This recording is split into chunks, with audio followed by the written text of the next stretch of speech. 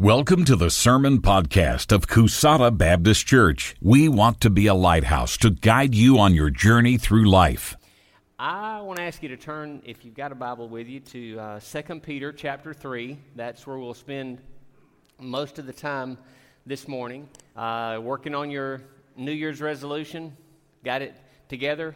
I love people who make really ambitious resolutions because it's fun to watch how that turns out. The kind of resolutions I make are more in line with the ones that Miss Jan made. I saw on Facebook. She has just simply resolved that in 2024 she will not write 2023, like on a check or something. You know, that's good. That's a great start. So we're going to go through this message and talk about the new year and think about, maybe what should next year look like for me. So keep that in mind. But I also want to do kind of a infomercial this morning. We have a set of classes that usually take place on Sunday night, and the part that I help with responsibility for is called Next Level. And beginning on January 21st, we've got a new series that's going to start. And there's a guy named Steve Langer who has put together an end time study, and that's going to be what is the main offering on Sunday nights starting on January 21st. So I want to encourage you to watch for details about that and consider being a part of that. Deb Root Aguilar, their family attends here regularly, and somewhere along the way, Deb saw and heard this guy, mentioned it to Brother Jim, mentioned it to Brother Mark. They said, with everything that's going on in our world right now, this might be a good time for an end times study. So just, again, watch out for the details, and maybe you can be a part of that. And so kind of want to introduce that, set the stage for that this morning, and talk about an event, a series of events that the Bible describes as the day of the Lord. And when we say day, we think of day like the day of Pentecost or the day of atonement, but the day of the Lord is more than just a single day. It's really a series of days. It's really a series of events. And that phrase, the day of the Lord, is something that we see all through the Bible, and it speaks of a time when God will personally step in and fix things, set things right. And he's done that along the way. There are times when God has personally stepped in. In the days of Noah, they were doing their own thing, and God said enough of that, and so God stepped in. Israel had wound up in captivity in Egypt, and God spoke to Moses through a burning bush, and God stepped in to do something different. The prophet Elijah had been very outspoken against the king and the queen. He wound up having to go into hiding, and God stepped in and personally took care of him. Jesus Christ came as God, came as a human being. He came in a manger. He came on the cross, and throughout all that 33-year span of Jesus' life, God personally came to step in and set things right, to fix some things. And the Bible talks about a day when he's going to do that again. And it's simply called the day of the Lord. That exact language, the day of the Lord, you'll find that 25 to 30 times throughout the Bible. And over 200 times, the Bible simply refers to that day, speaking about the day of the Lord. So it's a theme that's all through the Bible. But what does it mean? We're going to talk about three groups of people this morning. And the first group, to just jump into this, if you're following along, if you like to pencil notes in on your bulletin, then the first point this morning is the day of the Lord will be a day of reckoning for those who are the enemies of God. Now, what does it mean to be an enemy of God? I'm not talking about somebody who aims a nuke at the sky and hopes that they hit heaven, or people who would attack Israel. But James talks about it this way. James says that whoever is a friend of the world is an enemy of God. So what does it mean to be a friend of the world? We just got kind of like a worldly mindset. When I think about major issues, when I think about issues that are gray issues that some people feel this way and some people feel this way, and when we think about things like homosexuality and pornography and gambling and alcohol, and we think about stealing, when we think about making a commitment, when we think about our priorities, when we think about the things that we value, all of those things, we want to have a mindset that's really close to the mindset that Christ had on those things, and not a worldly mindset. And James simply says it that way. If we line up with the world on issues more often than we line up with Christ on issues, then we probably find ourselves in the category of being an enemy of God. I don't want to be in that category, because the Bible says there'll be a day of reckoning. We do things, whatever they might be. We think things, we say things, we stand in the corner, and we have these ideas, and at some point there'll be a payday for some of those things. And the Bible talks about that. In 2 Peter chapter 3, Peter says, I want to write you. This is the second time I'm writing you. And a part of this scripture is on the screen. You'll see it when we get there. But if you're following along in your Bible, you'll see most of it. But specifically in verse 3, Peter says this: think about the last days, scoffers will come. People who make fun, people who sneer at what we think or what we say. Peter says in the last days, scoffers, critics, skeptics will come. They'll walk according to their own lust. This is what I want to do. This is what I think. This is how I feel. This is what's important to me. They'll walk according to what's important to them. And they'll ask this question: where are the promises? God has made all these promises. Where are the promises of His coming? For since the fathers fell asleep, basically they're saying generations have come, generations have gone. People have said this. People who said this are dead now. And all these people have died, and they've made these promises, and everything just goes on just like it always has from the creation of the world. We just keep doing the same stuff. But in verse 5, it says that they willfully forget. They choose to ignore one fact, that the Word of God from old, it talks about when the earth was standing out of water and in the water. It's talking about the flood. And it says in verse 6 that the world that existed then perished, being flooded with water. Basically, Peter's saying God has done this before, and God will do this again. People have said, where's the promise? People have said, I don't see it coming. People have said, people have been talking about this for a long, long time, and none of it ever happens. Peter said it happened. Peter said it happened to the people who were living in the days of Noah. And what God has done before, God can and will do again. And He will do that under this umbrella of the day of the Lord. But again, not just a day, really a series of days, a series of events. And I don't know if you've studied end times much. I don't know if you know the terminology, if you think about what's supposed to happen. But really there are like 5 major events, I guess, that we can kind of use them as anchors.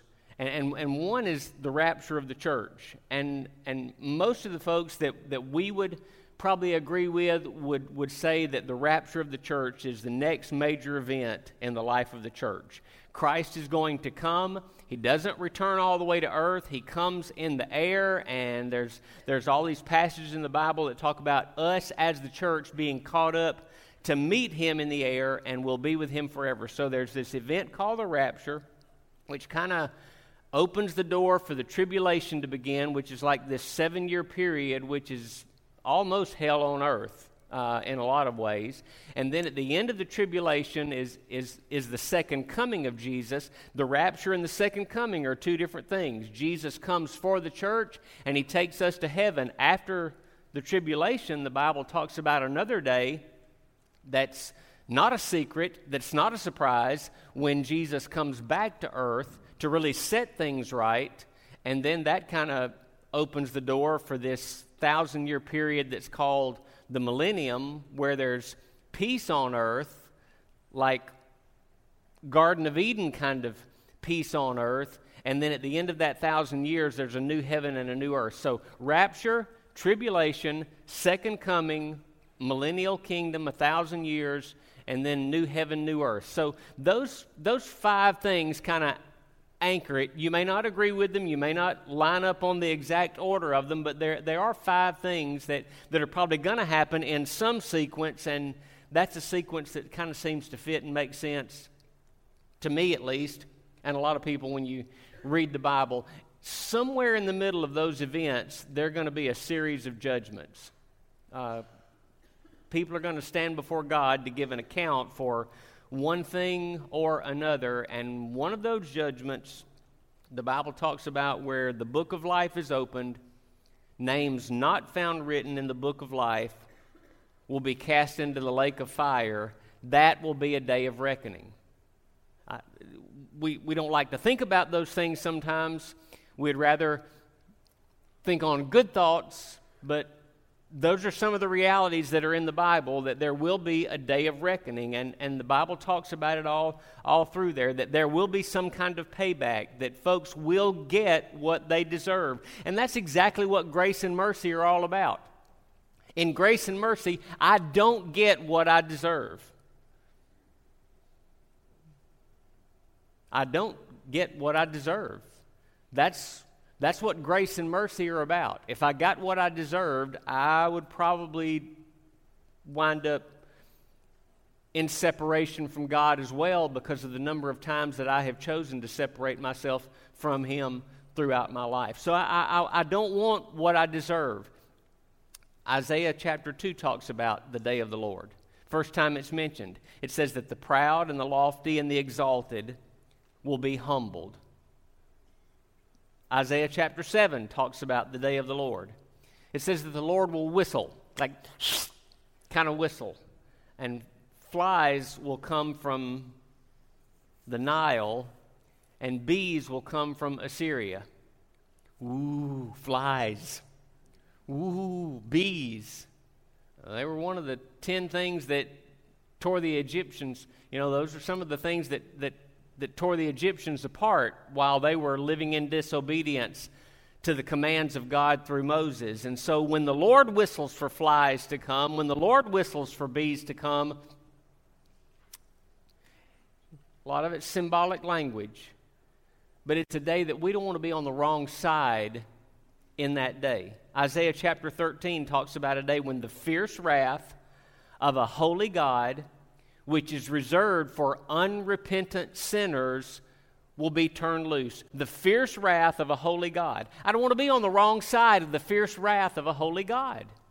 I want to be obedient. I want to be where I'm supposed to be. I want my name to be in the book of life. I want to be a part of those that Jesus comes for, because the Bible is very clear. The day of the Lord will occur, and it's a day when God will act, judgment will occur, and probably one of the most awful aspects of the day of the Lord is just the realization of knowing that what God said was right and what I thought was wrong.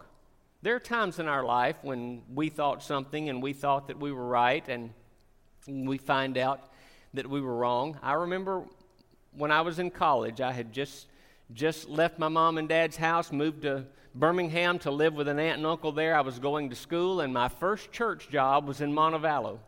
And so each weekend I would go and stay in Montevallo. And there was a young guy there, maybe 3 or 4 years older than me. He worked in Birmingham. He was out of his house a lot, and he let me stay there and did not charge me rent, and that was great. It was an older house. I tried to help out and do what I could. I tried to help out around the house, and somewhere along the way he said something about a light on his front porch. He would love to have a light on his front porch. So I took the electrical experience, vast as it was, that I got from working with my grandfather when I was a kid, and I installed a light on his front porch.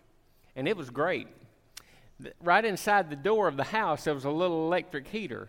and it had one of those dials on it. It didn't have a low, medium, high. It was just a dial, and the more you turned it, the more power that went to that element, and the brighter it was, and the more heat that it gave. And me and my wonderful electrical job, that little dial on the heater was like a dimmer switch on that light on the porch. I just knew that I wired it up right, but I didn't. I wired it up wrong, and it could have been bad. I could have burned Rick's house down. So there's just things like that go on in our life, and probably all of us can relate to that story and think of times when I thought I was right. I knew I was right. I knew I was right, but I was wrong. Probably one of the most awful aspects of the day of the Lord will be that realization, I thought I was right. I thought I was right. I believed in science. I believed in the stars. I believed in kismet or karma or luck or fate or chance or whatever you want to call it. I believed in philosophy or psychology. I believed in the economy. I believed in nothing. Whatever it was, I believed in something else. I had access. I heard the truth. Somebody said there was a God. They said, put your trust in Christ. But I said, this is more important. This is my way. This is the way that works for me. This is the path that makes sense to me. I'm going to follow this path. I thought it was the right path, but I realize now that it wasn't. And there's going to be this lostness, this separation that the Bible describes as forever. So I don't want to be on the wrong side of that. When that happens, that's what the scoffers were saying in Peter's day. Where is the promise? What promise? The promises that Isaiah had made, Jeremiah, Ezekiel, Daniel, Amos, Joel, Zephaniah, Zechariah, Malachi, all these prophets, 500 years before Peter was writing his letter, had made these promises about what God would do, about what it would look like. And people in Peter's day were saying, you've been talking about this for 500 years, and these things have not happened. And that's what the folks were thinking in Noah's day. We're living in it now. We're looking back.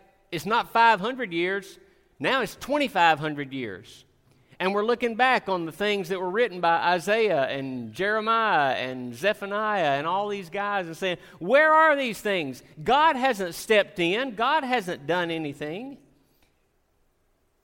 And all these folks were just talking about crazy Noah building a boat in the middle of land. And they thought it was crazy until the day that it started raining. And then they realized that they had rejected God, and there'll be folks who realize at some point that they rejected Christ. They had the opportunity. They could have known. They could have trusted. They could have followed. They just didn't. So it'll be a day of reckoning for the enemies of God. It'll be a day of restoration for the nation of Israel. And still in our text, it says, 2 Peter chapter 3, verse 8, don't forget this one thing, that with the Lord, a day is like 1,000 years, and 1,000 years is like a day. But it says this, God is not slack concerning His promise. He's long-suffering. Sometimes He takes His time about it, but God will fulfill His promises. It may be now, it may be later, but God will fulfill His promises. Now, when you think about Israel, because that's what this point is about, there's one of those flies or bees. Hope not. When you think about the nation of Israel, the reality is that they're God's chosen people and they have a special relationship with Him. But over 4,000 years, they've blown it a lot of times. They've moved away from that relationship. Many times they have sinned. Each and every time, God would take the initiative to bring them back. Through Moses, through the judges, through the prophets, God would take the initiative to bring them back. And then Messiah comes along, and they completely miss Messiah. They completely miss Jesus. as God's chosen one. And so Israel today needs to be reconciled. Israel today needs to be restored. They need to have that relationship with God. In the world that we live in today, Israel has become basically a secular nation.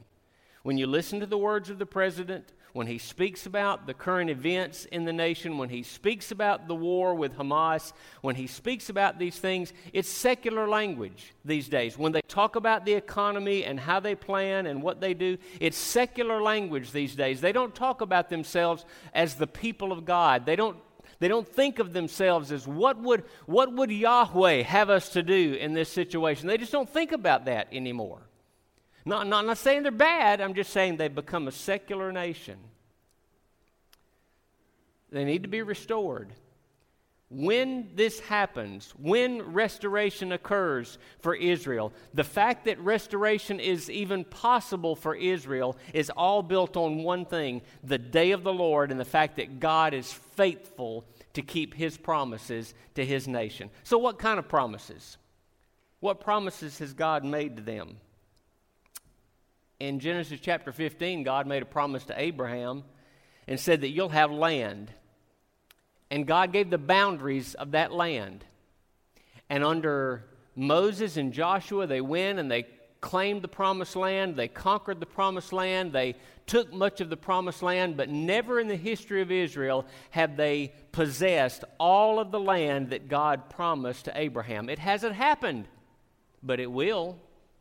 It will in the last days. God will fulfill that promise. In Malachi, God says that the north and the south will come together. They were at odds to such a degree that the northern tribes of Israel don't even know who they are today, but they will be reunited. Their hearts will turn toward each other. In Matthew chapter 25, Jesus is talking, and he talks about an event that will be set in motion by what he calls a midnight cry. And he's talking about himself as the groom. The groom will come and get his bride. And that will kick off that tribulation event where Antichrist will have some freedom to do some things on earth. And later in that same chapter, Jesus talks about another event. Something that will probably happen at the end of the tribulation where and sit on the throne of his glory, and it says that he will gather the nations of the world to be judged, and they will be judged as either a sheep nation or a goat nation. Zechariah chapter 14 talks about this event. Zechariah says that the day will come when God will gather the nations of the world together to fight against Israel in a battle that's called Armageddon, and that God himself will fight for his people. Zechariah says that in that day the Lord will descend from heaven, that his feet will come to rest on the Mount of Olives. The Mount of Olives sits on the eastern side of Jerusalem, about 2 miles outside of the city. We had a group that went there. They know where the Mount of Olives is. They know its proximity to the nation of Israel. It's just right there. You can just look out the eastern side of Jerusalem and just see it there. And the Bible says that when Jesus comes, that mountain will split in half. Part of it will move to the north, part of it will move to the south.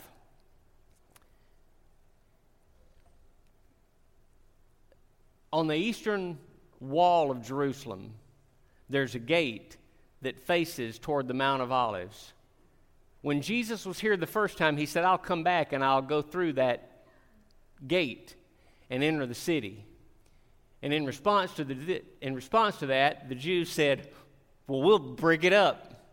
And so they blocked off the eastern entrance. In my mind, I see when Jesus descends and the Mount of Olives splits, I just see a fissure that just goes to the wall of Jerusalem and just breaks that gate open where Jesus can enter. And Matthew tells us about a day Jesus told us himself that on that day he will gather the nations to Jerusalem and he will judge them for one thing and one thing only: how they treated Israel. That's a major issue in our world today. It's a major political issue in our world today. Do we stand with Israel? Do we not stand with Israel? Here's the part of the reason that so many say we must stand with Israel. Whether they're right, whether they're wrong, whether they're religious, whether they're secular, they're God's people. And the Bible says that in the last days, Christ himself will gather the nations and he will judge them. Around the nation of Israel, there are 22 Muslim nations that call themselves the Arab League. They outnumber Israel 40-1. 22 Muslim nations, mostly ruled by dictators, strongly Muslim. The places where Al-Qaeda and the Taliban and Hamas and Hezbollah exist, and they don't like Israel.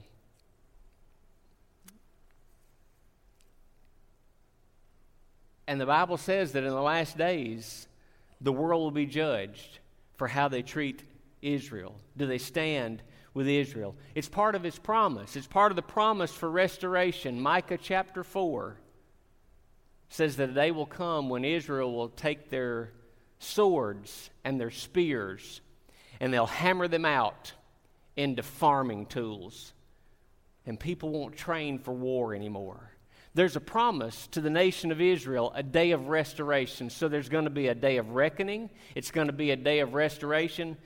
But the part that we really need to focus on is the last part of those verses that says it's a day for readiness on the part of the body of Christ. 2 Peter chapter 3, verse 10, the day of the Lord will come like a thief in the night, in which the heavens will pass away with great noise, the elements will melt with fervent heat, the earth and the works that are therein will be burned up. And since all these things that we see around us will be dissolved, Peter asked the question, what manner of persons ought we to be in holy conduct and godliness? So that we look forward to, so that we actually speed up the coming of the day of God. And in verse 13, he talks about the promise that when that happens, we have this promise of a new heaven and a new earth. Are we ready for that? Spiritually, are we ready? Do I have Jesus as my Savior? I want to know that. I want to be on the right side of that day of reckoning. But then I want to be ready as a part of the body of Christ, as part of the bride of Christ. I want to be ready when he comes. Most of the Old Testament references to the day of the Lord are bad. Amos says, if you think it's coming, run. But here's what's going to happen. If you run from a lion, you're going to run into a bear. And you're going to go to your house and get inside and think that you're safe, and you're going to be bitten by a snake. Again, all just imagery of what the prophets were seeing, but to tell us that we need to be ready.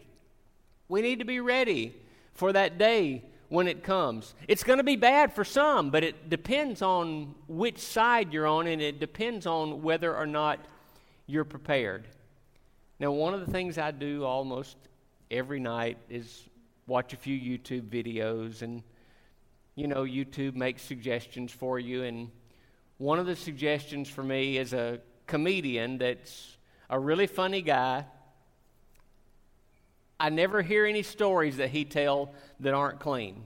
All of his comedy is clean. Now, he weaves some language in through there, but all of his stories are clean. And one of the things that he says is he hopes that someday somebody will explain to him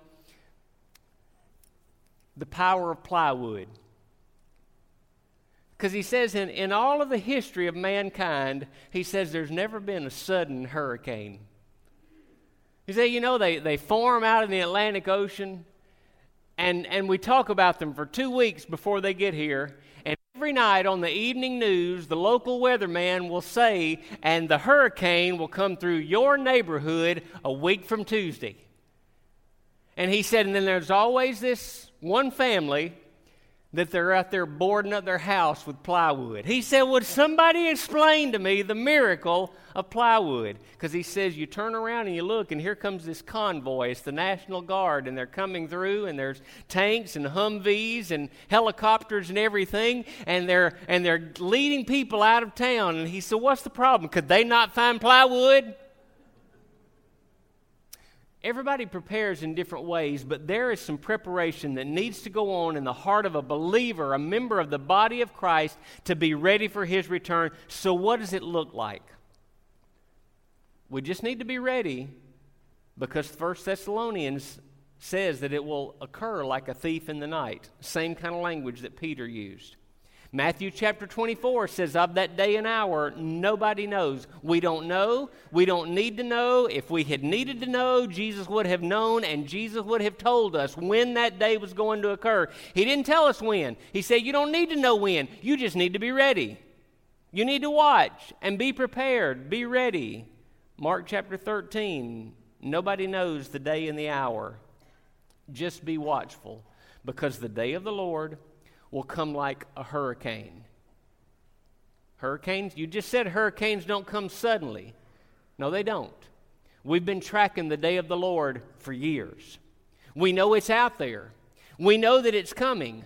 But when it happens, don't wait till it happens to get out of town. Don't wait till it happens to make a decision about what you're going to do. Don't wait till that time to say, I got to get across that 5-mile bridge across Lake Pontchartrain and get out of New Orleans before it hits New Orleans. If you wait till then you're in trouble, because then it does come like a thief in the night. Then it does happen with suddenness and fury, that storm surge and that wind and that rain and those spin-up tornadoes and all those things that come with it. We got to be ready, but if we're going to be ready, we've got to get ready ahead of time. So what does that look like? What does it mean? One of the things it means that one of these days will be that day. You know, one of these days will be that day. One of these years, when we gather on New Year's Eve and we say, you know, this next year might be the year that the Lord returns. One of these years, it's going to be that year.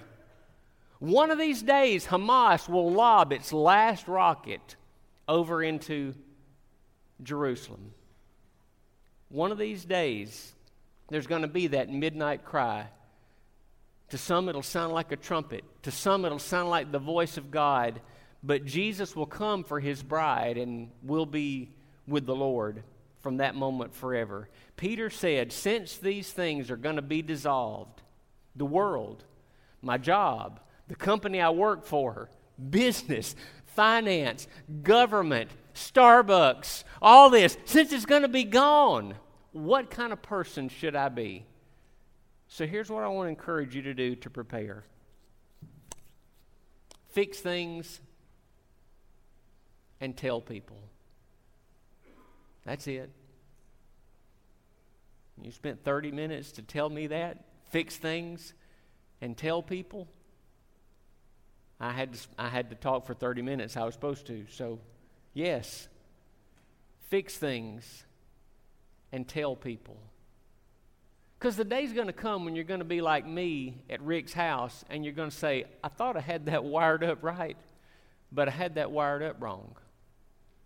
And so there's habits that we excuse, and there's attitudes that we tolerate, and there are conversations that we've had where I feel like I said the right thing, and I'm not going to go back and unsay what I said.